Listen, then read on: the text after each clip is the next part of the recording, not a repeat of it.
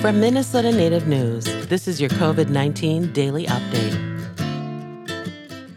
Bonjour, Anin. I'm Cole Primo. Here's your daily update.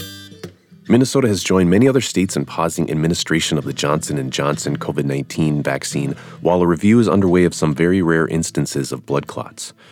Earlier this week, the Food and Drug Administration and Centers for Disease Control and Prevention recommended a pause after 6 women across the country developed a rare and severe type of blood clot. More than 184,000 Minnesotans have received the Johnson & Johnson one-dose vaccine, and so far there haven't been any similar reports of blood clots in the state.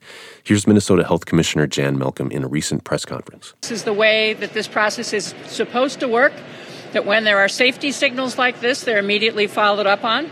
So what we want Minnesotans to do, any Minnesotans who've had the J&J vaccine, if you experience symptoms including severe headache, abdominal pain, leg pain, or shortness of breath within 3 weeks of getting the Johnson & Johnson vaccine, we want you to check it out with your healthcare provider. Jan Malcolm says further information from federal officials is expected within days, not weeks.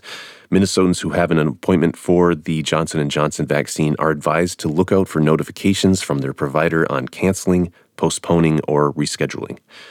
Meanwhile, COVID-19 community coordinators working with the state's health department continue efforts to get vaccine information and other resources to the state's diverse communities, including help with transportation, housing, and language barriers during the pandemic.